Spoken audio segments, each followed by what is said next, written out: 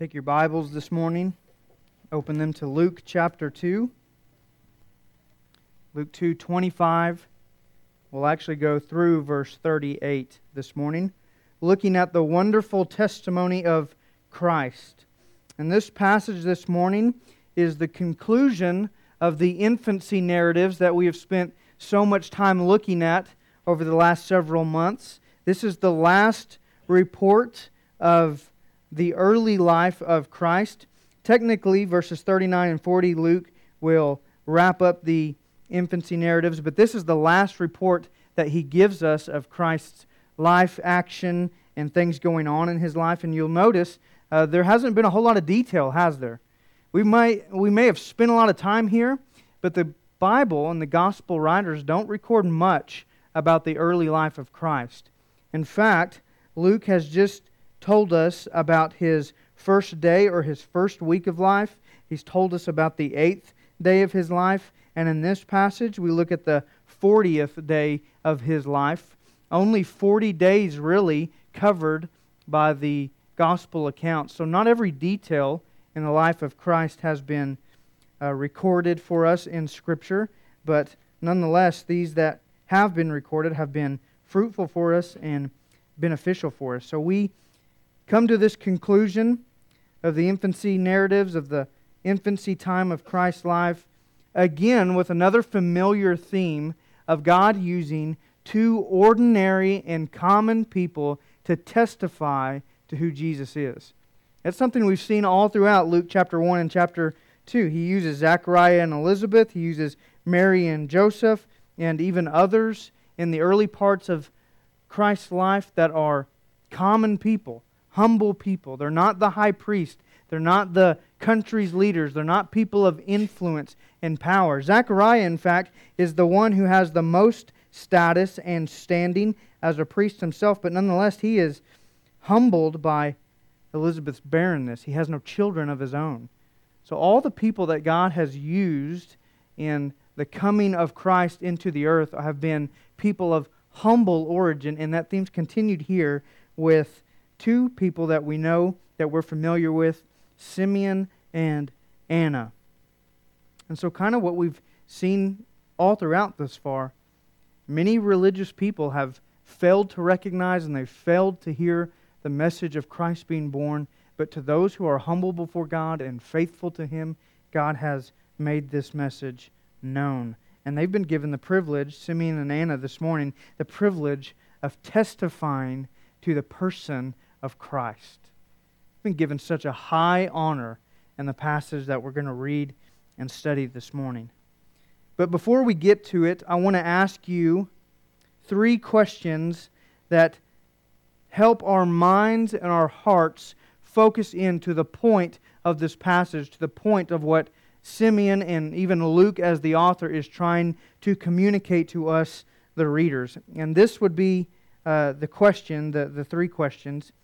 What is it about Simeon's testimony of Jesus that 1, makes Simeon ask for death, that 2, makes Anna come to life and praise God, and 3, makes Mary and Joseph marvel? Those are 3 kind of instances that happen in this passage. There are many themes we could pull out in this passage, but these are 3 instances that point us right back to the heart of what Simeon's trying to say. So let me repeat these questions. What is it about Simeon's testimony of Jesus that makes 1, Simeon ask for death, 2, makes Anna come to life and praise God, and 3, makes Mary and Joseph marvel about Christ? What is it that Simeon has to say about Jesus that causes these reactions in these 4 people? That causes such a change, such an impact in their heart? That's what I hope we will bring out and see in the passage this morning. So let's look there in Luke chapter 2, starting in verse 25. And we'll read what Luke reports to us. He says in verse 25, "Now there was a man in Jerusalem whose name was Simeon, and this man was righteous and devout, waiting for the consolation of Israel, and the Holy Spirit was upon him. And it had been revealed to him by the Holy Spirit that he would not see death before he had seen the Lord's Christ. And he came in the Spirit into the temple. And when the parents brought in the child Jesus to do for him according to the custom of the law, he took him up in his arms and blessed God and said, Lord, now you are letting your servant depart in peace according to your word, for my eyes have seen your salvation, that you have prepared in the presence of all peoples, a light for revelation to the Gentiles and for glory to your people Israel. And his father and his mother marveled at what was said about him. And Simeon blessed them and said to Mary his mother, Behold, this child is appointed for the fall and rising of many in Israel, and for a sign that is opposed. And a sword will pierce through your own soul also, so that thoughts from many hearts may be revealed. And there was a prophetess, Anna, the daughter of Phanuel of the tribe of Asher. She was advanced in years, having lived with her husband 7 years from when she was a virgin, and then as a widow until she was 84. She did not depart from the temple, worshiping with fasting and prayer night and day. And coming up at that very hour, she began to give thanks to God and to speak of Him to all who were waiting for the redemption of Jerusalem. We start in this passage, and Luke starts in this passage, lining out for us the person of Simeon. So let's look at what Luke has to report about him, and you'll notice he doesn't report his credentials, he reports his character to us. Luke's not concerned with Simeon's status, he's concerned with his faithfulness. Again, that's the theme that's been brought out through Luke's gospel thus far. It's not about their position or their influence or their wealth of God's servants. It matters their heart and their faithfulness, whether or not God's going to allow them to enjoy the blessing of being used by Him. That's been true all throughout Luke's gospel thus far, and true again of Simeon. So Luke is reporting to us not his credentials but his character, and he mentions 4 things about the person of Simeon that we want to highlight this morning. All 4 of them are found there in verse 25. The first thing he says about Simeon is that he was a righteous man. A righteous man. And the way Luke uses it here, it refers both to his right standing before men and his right standing before God. He is a man who is right with men. A man of integrity. A man who has the reputation of being honest and noble and dealing rightly in all of his deeds and all of his conduct and all of his speech. But most importantly, he's a man who's right before God. Stands in the presence of God, seen as complete, as right, as welcomed. We know that means Simeon's a man of faith, right?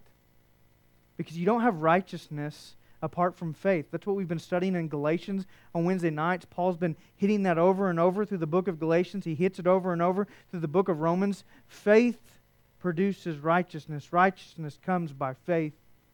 Simeon is a man who's right before God because he's a man of faith. Second thing that Luke points out about Simeon, he's devout. He is dedicated and committed to God. He has dedicated his life, he's dedicated his heart, he's dedicated his mind to the Word of God, to the service of God. Everything about Simeon's life has been wrapped up in being obedient to God. That's where his delight is at. That's where his passion is found. That's what he spends his time doing. His leisurely activities are dedicating himself to God. He's a man devout in his faith to God. He's also, number 3, a man who's patient. You notice in verse 25, he's waiting for the consolation of Israel. As a human being, I've always struggled with that phrase, the consolation of Israel, because I go back to my basketball playing days and as a competitor, and we would think of the consolation side of the tournament which meant you weren't in the championship, so that meant you're a loser. And so I would always come to this point in the passage and read that Simeon's waiting for the loser of Israel. I always have to overcome that mentality. That's obviously not what he's getting at in referring to this moment as the consolation of Israel. The word consolation, instead of meaning loser, actually means comforting and consoling.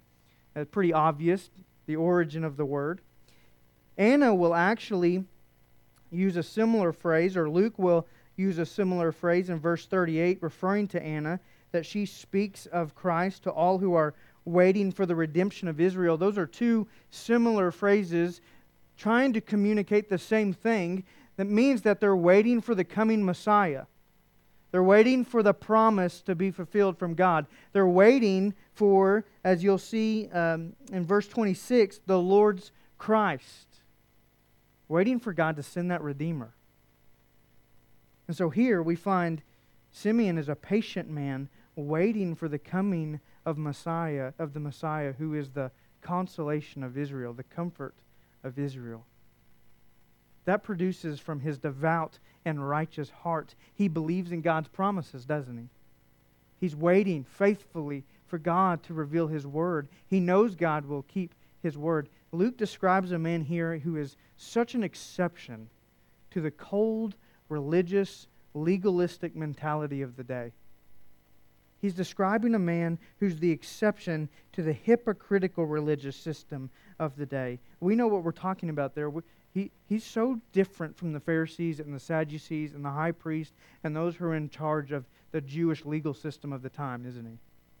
Those people Jesus will look at eventually and say, you are whitewashed tombs. You appear to be right before God, but on the inside, you're full of dead men's bones. You're self-righteous and your soul condemned to hell.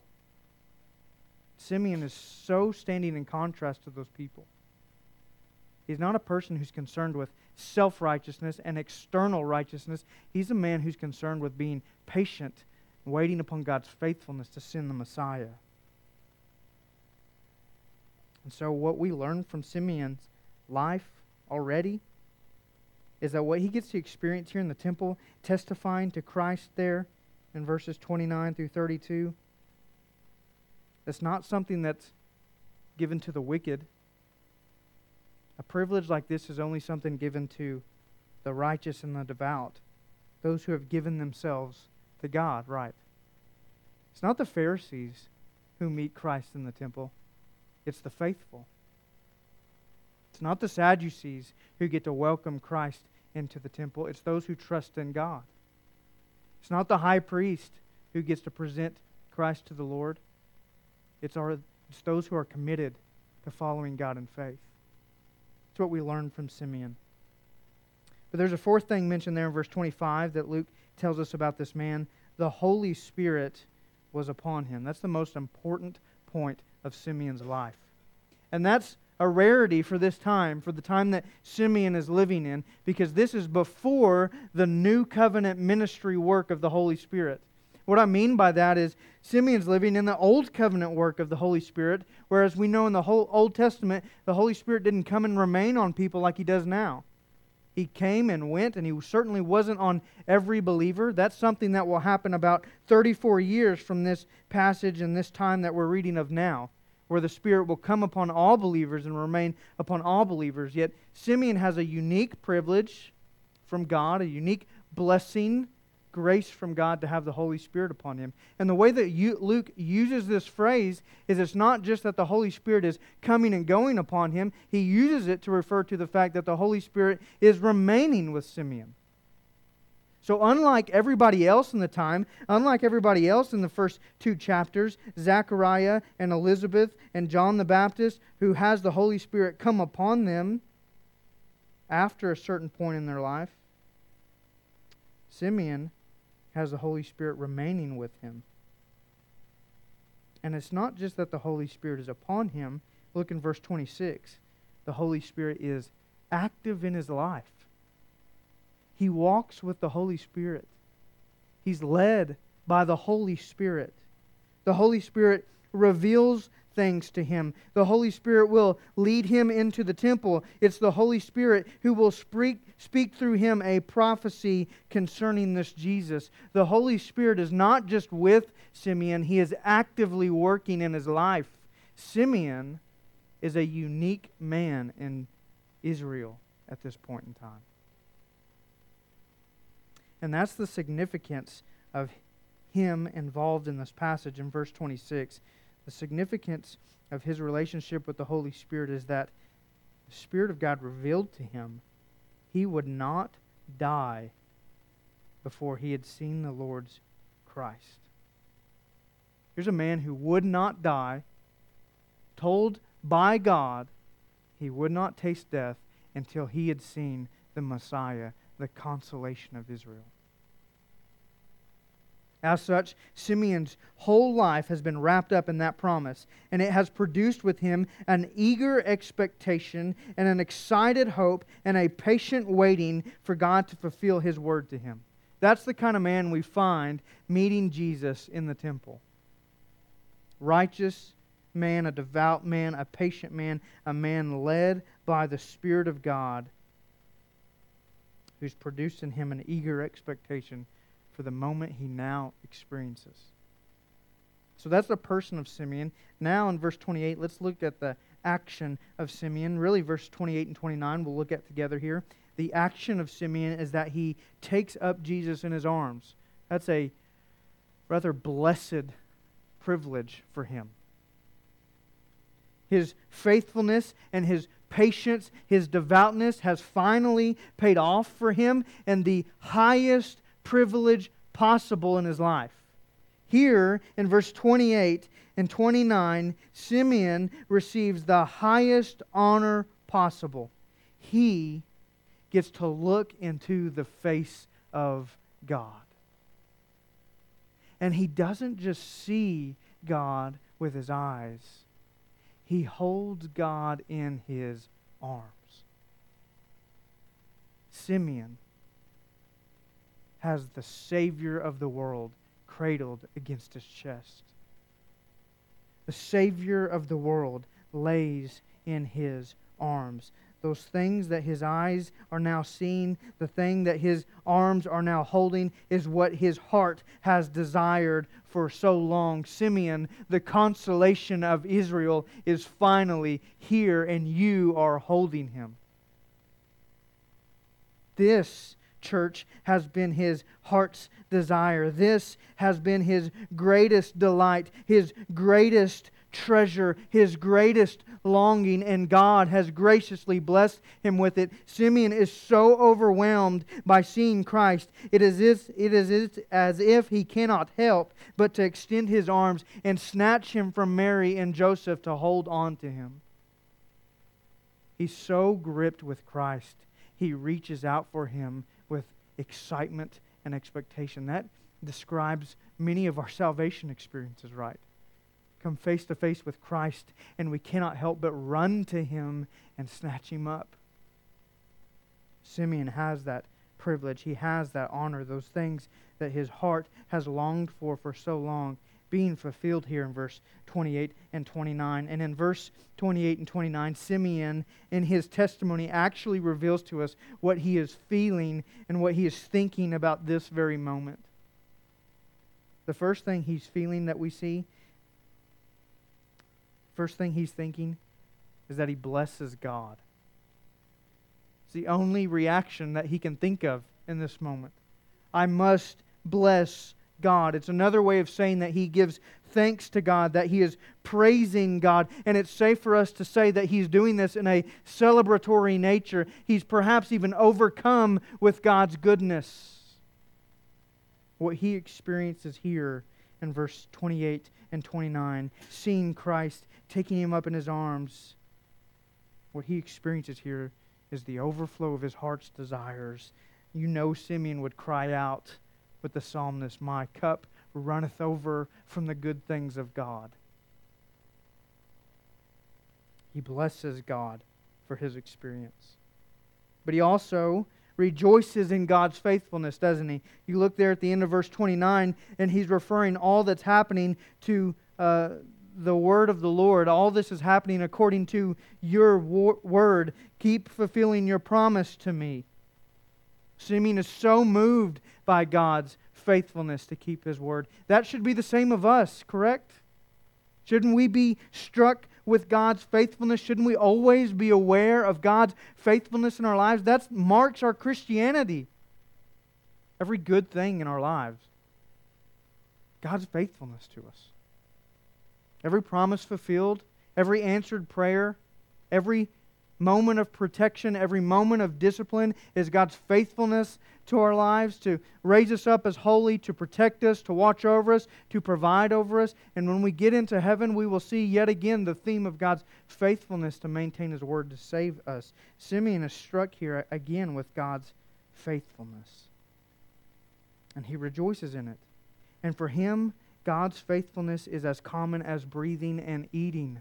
His whole life's journey has been marked by it.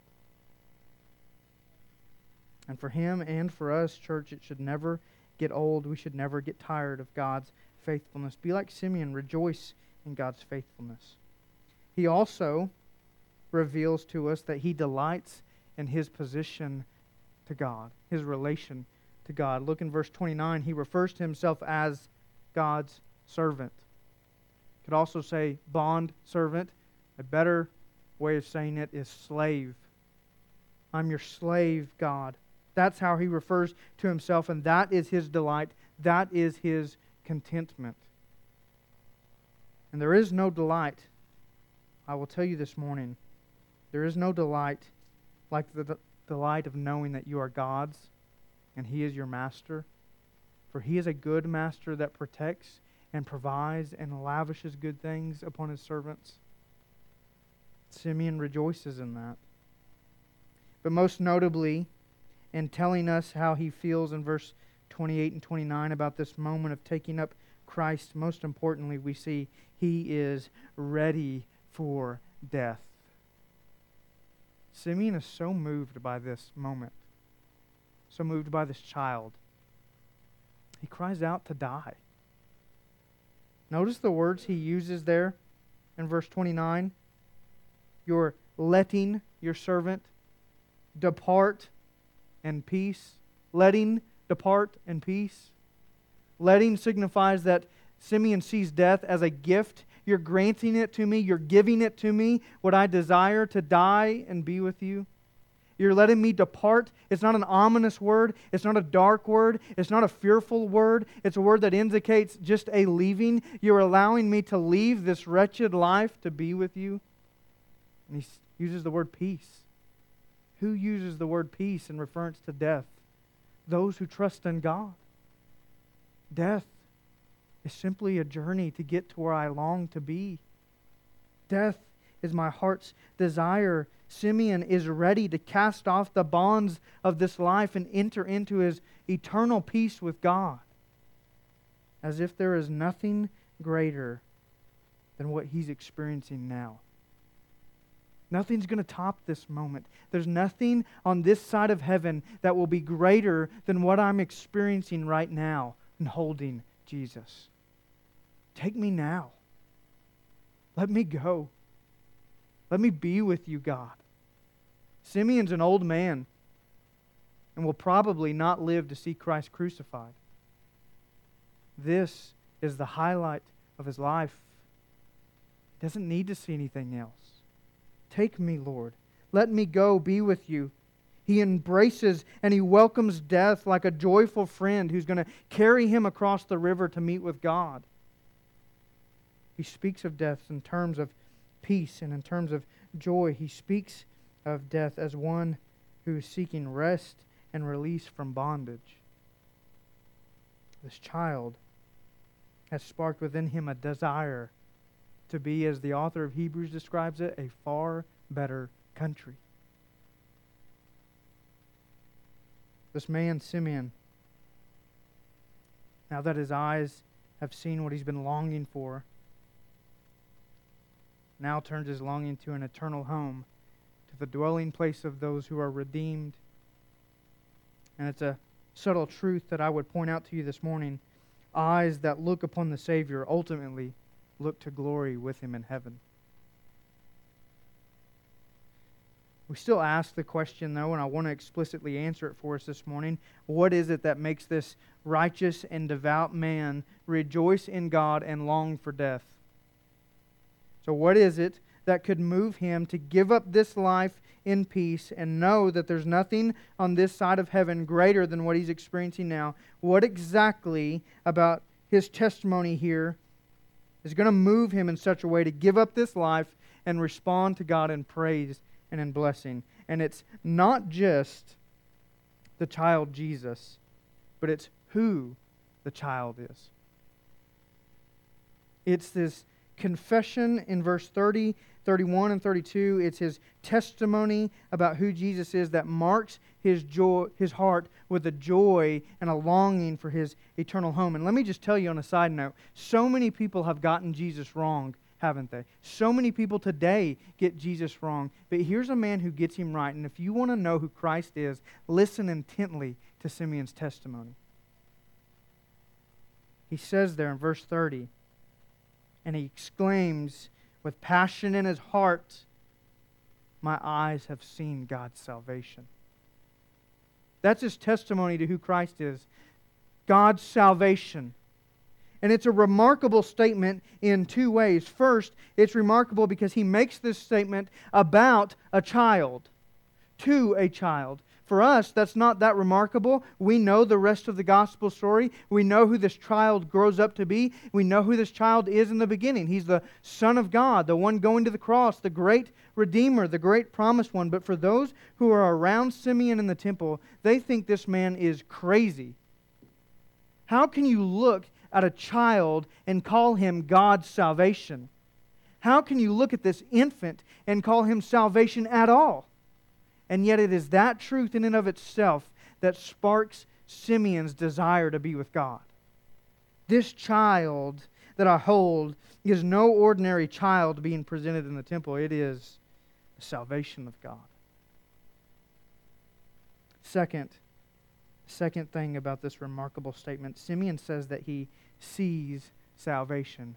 And I would ask, how can you see something that really can't be seen? Salvation is internal and spiritual. How does he describe that he sees God's salvation? And it is simple.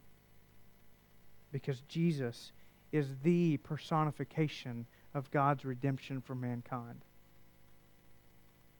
Jesus is the clearest and accurate picture of God's desire to save sinners. Simeon can look in the face of Christ, and when he does, he sees God's love, he sees God's mercy, he sees God's patience, His justice, His grace that's going to extend out upon all people.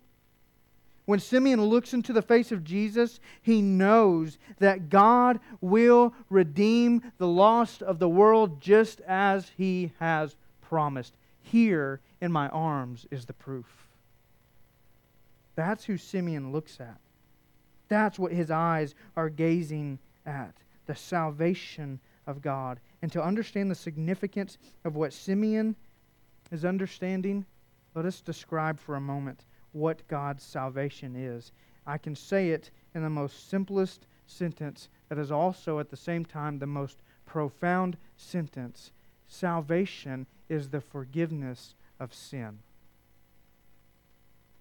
That is the most basic, foundational truth of what it means that God would save sinners. He forgives them of their sins. But that is the most profound statement a man can utter. Because we know the seriousness of sin. Sin sent Christ to the cross. Sin is what separates man from God. Sin is what created or corrupted this creation of God that we now live in, where disease and violence run rampant. Sin is what scorns the law of God. Sin is what makes for all the evil in the world and in your own heart and in your mind, everything wrong with the place we live in is because of sin. And yet God would forgive sin. Such an offense as that, to look, you realize out of all creation, humanity is the only one, the only thing created that looked back to the Creator and said, no. Everything else joyfully submits. The planets maintain their places. The ocean maintains its boundaries. Gravity exists because God says it would. And everything obeys God to the letter except for the pinnacle creation, humanity. And yet God, again, would forgive sin. He would look over the evil and the rebellion that is within us. He would pass over all of our disobedience if we would but believe in Him, trust in Him, repent and have faith in Him for salvation. God's salvation is the taking of those that are broken, that are dead, that are unworthy, that are guilty, that are enemies of God, and it is making them right, making them alive, making them valuable, making them innocent, and making them children of God. Salvation is not just a forgiving of sin, it is also a release from sin. For all those in salvation can now have victory over sin. And all those in the salvation of God know that when we die, we are forever free from sin. Salvation is a forgiving and a releasing of all of our sin, past, present, and future. It extends to the internal and the external. It is a complete and thorough cleansing of our wicked, wicked hearts. God's salvation strikes us at the core of who we are in forgiveness, in a washing, in a redeeming. That's the consolation of Israel that Simeon's waited for. Not a release from the Roman government, the oppressive government over Israel like everybody else had thought. Simeon has been waiting for a release from sin. I want to be with God now. Your consolation is here. Your Savior is here. The Redeemer is here. Let me now be with God. Let me now unite with God. How wondrous a thought that God would forgive our sins, right? Isn't that a truth that should constantly grip us in our souls? Isn't that a truth that should motivate every single one of us to evangelism? There should never be a claim among God's people of a lack of evangelism, right? For those of us who know redemption and know the cleansing of our wicked hearts, we should be the most motivated to tell those we care about that God will forgive sin in Christ. What Simeon holds here is the eternal, all-encompassing fix for humanity. You realize the world spends its pursuit. So many people spend their lives looking for peace and satisfaction and fulfillment and purpose. And because of sin, they will never find it. But in Christ, it is all found and given freely. This child is the forgiveness of our sins. He's the salvation of God. But Simeon doesn't stop there about this testimony of this child. Look in verse 31. He's not just the salvation of God. He's a salvation that is public. He's a salvation that is wide open. He is a salvation that is clearly portrayed. He says, "My eyes have seen the salvation of God that has been prepared in the presence of all peoples." It isn't a hidden salvation. It's not a secret salvation. It's a public salvation done right in the light of day, done right in the face of humanity, that all would know God longs to save us. God's not hiding it from the world. He prepares His salvation where all people can see it. Christ lived a life right in front of us all. God gave us His Word to read of the life of Christ that took place right in front of humanity. Church, just as the sun comes up on the face of the earth so that all may see it, so too God has arisen His salvation where everyone can look and see it and be saved. God has not hidden what He intended for all mankind. We don't have to search in hidden places for salvation. And for the believer, isn't that so evident? Our lives, everywhere we go, we see God's shining grace radiantly blinding us in the eyes. Those who walk closely with God, who commune with God regularly, cannot help but to see God's grace everywhere they go. Every breath they take, they know God sustains them by His grace. Every unbeliever they encounter in the hallway, every other unbeliever they encounter in the workplace, at Walmart, driving down the street, they know is a soul that God is sustaining in this life, hoping that they would be saved. The only reason unbelievers don't die right now in this moment is because God is being gracious that some of them may still be saved. His patience and His kindness is meant, according to Paul, to lead us to repentance, not to be taken advantage of.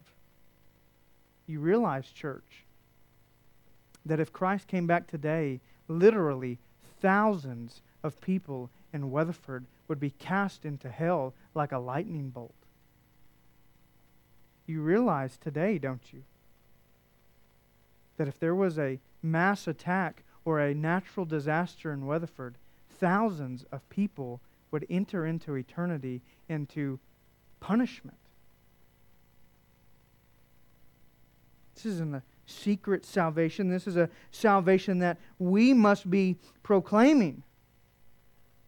A salvation that we must tell the world about, that we must pray to God about. Please, God, lift the veil off of their eyes. Their eyes that are blinded by the lust of their flesh, their eyes that are blinded by the pride of their hearts. Lift that veil. Let them see your glorious salvation shining. The very public nature of this salvation of God, the very fact that He prepares it in the presence of all peoples, stresses God's desire for people to believe in the gospel and be saved. Simeon still has more to say about this salvation. Let me get through verse 32 this morning. He describes this salvation as a light in verse 32. A light that dawns in our hearts to give life. Jesus says the same thing about Himself in John 8. It's interesting to me that Simeon says it about it at the early parts of his life. Christ repeats it at the end of His life. John 8, verse 12. Again, Jesus spoke to them, saying, I am the light of the world. Whoever follows me will not walk in darkness, but will have the light of life. That's what this salvation is. That's who Simeon holds in his arms. The light of salvation. And it's a light that extends everywhere. Just as the sun's light shines upon the face of the earth and reaches all the corners of the earth, so too God's salvation is a far-reaching salvation, isn't it? It's what God has promised about His salvation. Isaiah 49, verse 6, I will make you as a light for the nations, plural, that my salvation may, what? Reach to the ends of the earth. That's what Simeon is saying here. This is salvation. It's a light, and it's a light first for revelation to the Gentiles, to reveal something to them. This is the first time that Gentiles in Scripture are put before Jews. But Luke does it and Simeon does it to stress the importance of the gospel going not just to God's chosen people, Israel, but to all people of the whole earth. And it's a light of salvation that reveals to them, one, the disease of their hearts called sin, and also revealing to them that the Savior has come to save them from such sin. This means something for us that we must take away this morning concerning this child in Simeon's arms. It means that he is a light of salvation that shines even to the unbelieving and pagan world. It's a light of salvation that shines even to those who do not know that God exists. Every atheist that walks on the dirt of this earth, this salvation is sent to them. Not just those who don't believe, don't know, but even those who reject God. This salvation shines to them. It is for all of those sinners. It is for idolatrous people, people who worship a false god, such as Abraham. It's a light of salvation that extends to the vilest of the vile, the worst of the worst, to make known God's reconciliation in Christ. It's a salvation that goes to the lawbreakers, a salvation that goes to those who need a spiritual physician, salvation that goes to the unrighteous. Isn't that who Christ said, I came for? I came for the righteous, I came for the unrighteous. No one is too far gone to be saved. Amen? Isn't that right? Uncle Joe and Aunt June aren't too far gone to be saved. It's a salvation that extends across the world. So let us never say that God's salvation isn't for anyone and everyone. Even the Jew here holding Jesus in the temple knows it goes beyond the Jewish people. So it matters not your ethnicity, it matters not your background, your heritage, it matters not your ancestry, it matters not your particular sins. God has made a way for all people to be saved in this child. He is a salvation for all people. We are not saying that the whole world will be saved. We are saying that anyone in the world can be saved. So we, as Simeon, we, church, ought to be struck with the same celebration and the same kind of passion for this child. We're to be moved to explain and proclaim this person, Jesus. For the light of God's salvation extending to the Gentiles is not just important for our own salvation because we are Gentiles. It's important for every person you ever care about knowing God. Praise God, this salvation is a light for revelation to the Gentiles. Simeon continues on here. He's not done explaining this great salvation. He says it's also a light of salvation that is for the glory of God's people, Israel. And that's understandable. The Savior comes from them. He is a part of their heritage. He's from the line of their ancestry. They will see glory in its truest sense. This child's going to live among them. He's going to eat among them. He's going to teach them. He's going to walk among them. He'll be with them for 33 years. God dwells in the presence of Israel. And salvation, because of that, will be offered, has been offered to them first. Because God kept a promise to them. They will witness the glory of God firsthand. And they will always be honored for it. What is Simeon saying about this child in relation to Israel? Simeon is saying this: this child I hold in my arms, he is the glory of Israel. It's not the nation's treasure. It's not the temple. It's not the nation's victories in battle. It's not the nation's influence in the world, dwelling in the Fertile Crescent. It's this child that's the glory of Israel. This babe in my arms, it is Jesus. I so desperately want to keep going. I so desperately want to move on here to Joseph and Mary and why they marvel. Because the story's not done and it's so impactful. But I will try to get you to come back to church tonight by saying that I will finish tonight. So please, if you want to know the rest of this testimony of Christ, be back tonight. Because as you can tell already from Simeon's life, this is no ordinary child he holds in his arms, right? This is a child that moves him to passion. Why does Simeon ask for death? That's what we started out asking. Why is Simeon ready to leave? This child, the salvation he holds in his arms, makes him long for his eternal home with God. For that's where this child will send everyone who believes in him. This child, it's the gateway to heaven. He's the way I get to God. He's my bridge. He's my reconciliation. He is my redemption. And I don't want to wait for His crucifixion. I'm ready to go now. I ask for death. Let me, God, oh please, I beg you, grant me to leave this world in peace. My eyes have seen your salvation. Christ makes every believer long for your eternal home with God. So if you know this Christ, if you know this baby here, if you know Jesus, you have a heavenly outlook on life, don't you? You have an eternal perspective in life, and that means ultimately proclaiming this salvation that others may gather with us around the throne of God. Oh God, send the gospel to the people of Japan that they may believe and be with us in heaven. Send the gospel to the people in the Middle East. Send the gospel to our own country, God, that people may know this great salvation you prepared in the presence of all peoples. Let me tell you something here. A statistic I read this week. The United States of America is the third largest unchurched population in the world, behind China and India. We have countries pouring in believers to be missionaries here because the plethora of churches in every block won't stand up and share the gospel.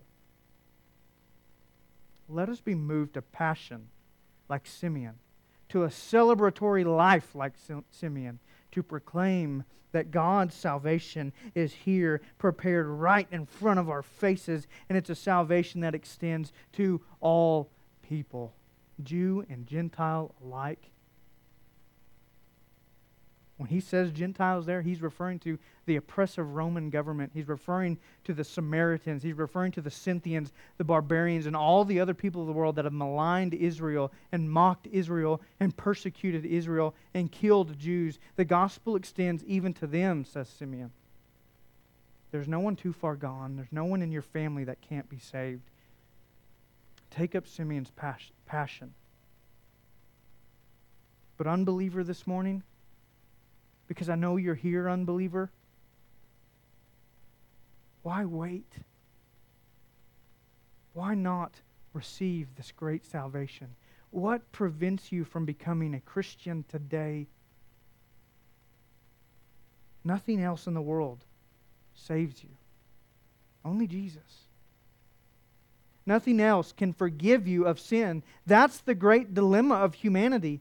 It's not being morally good. It's not being right with other people. It's being forgiven of your sins in front of a holy God.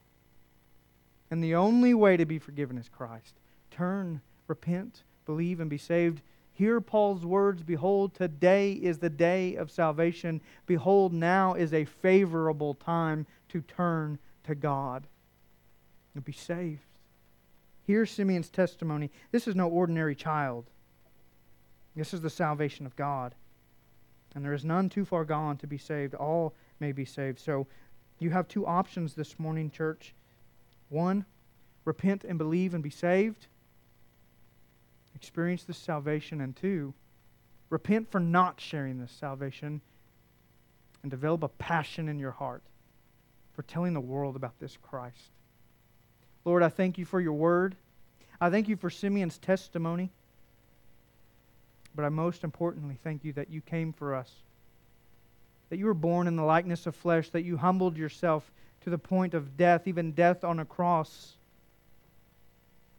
That though you were in the form of God, you did not count equality with God a thing to be grasped. You became like us. Dwelt among us. All for our benefit. Lord, we know because of your word, we know that what Simeon has to say right here is spot on with who you are. I pray that if there are any here this morning, God, who do not know that in their heart, you would pierce them like a sword this morning, that the lost may find this great salvation. You're not just a good teacher.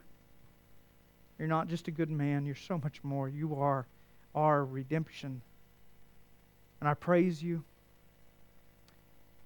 And Lord, for those believers here this morning, whom my heart longs for, I pray you would impress this in their souls, that your thumbprint would be in their hearts from pressing this truth so deep within. They would be refreshed, they would be motivated, they would be encouraged, they would take courage